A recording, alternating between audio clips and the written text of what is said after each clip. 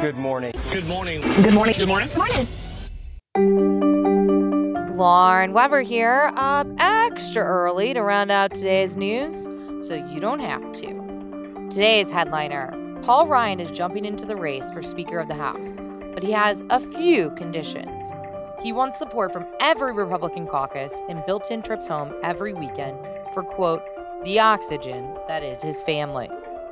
Syrian President Bashar Assad left the country for the first time since civil war broke out in 2011 to personally thank Russian President Vladimir Putin for his military assistance in Syria.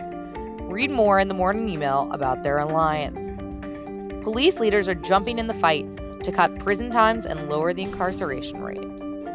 And Ahmed Mohammed, also known as the Clock Kid, is taking his clock assembly skills to Qatar, a decision his family announced only hours after meeting with President Obama.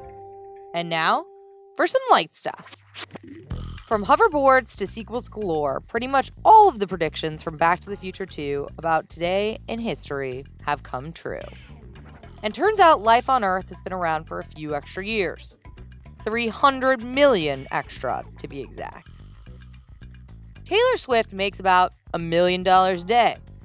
We woke up on time to do this podcast. Same difference, right? And finally, and critical to know to go about your day news, your heavy backpack from back in the day caused you to shrink. Just one more reason not to do your homework, kids. Good luck with your Wednesday. You'll probably need it.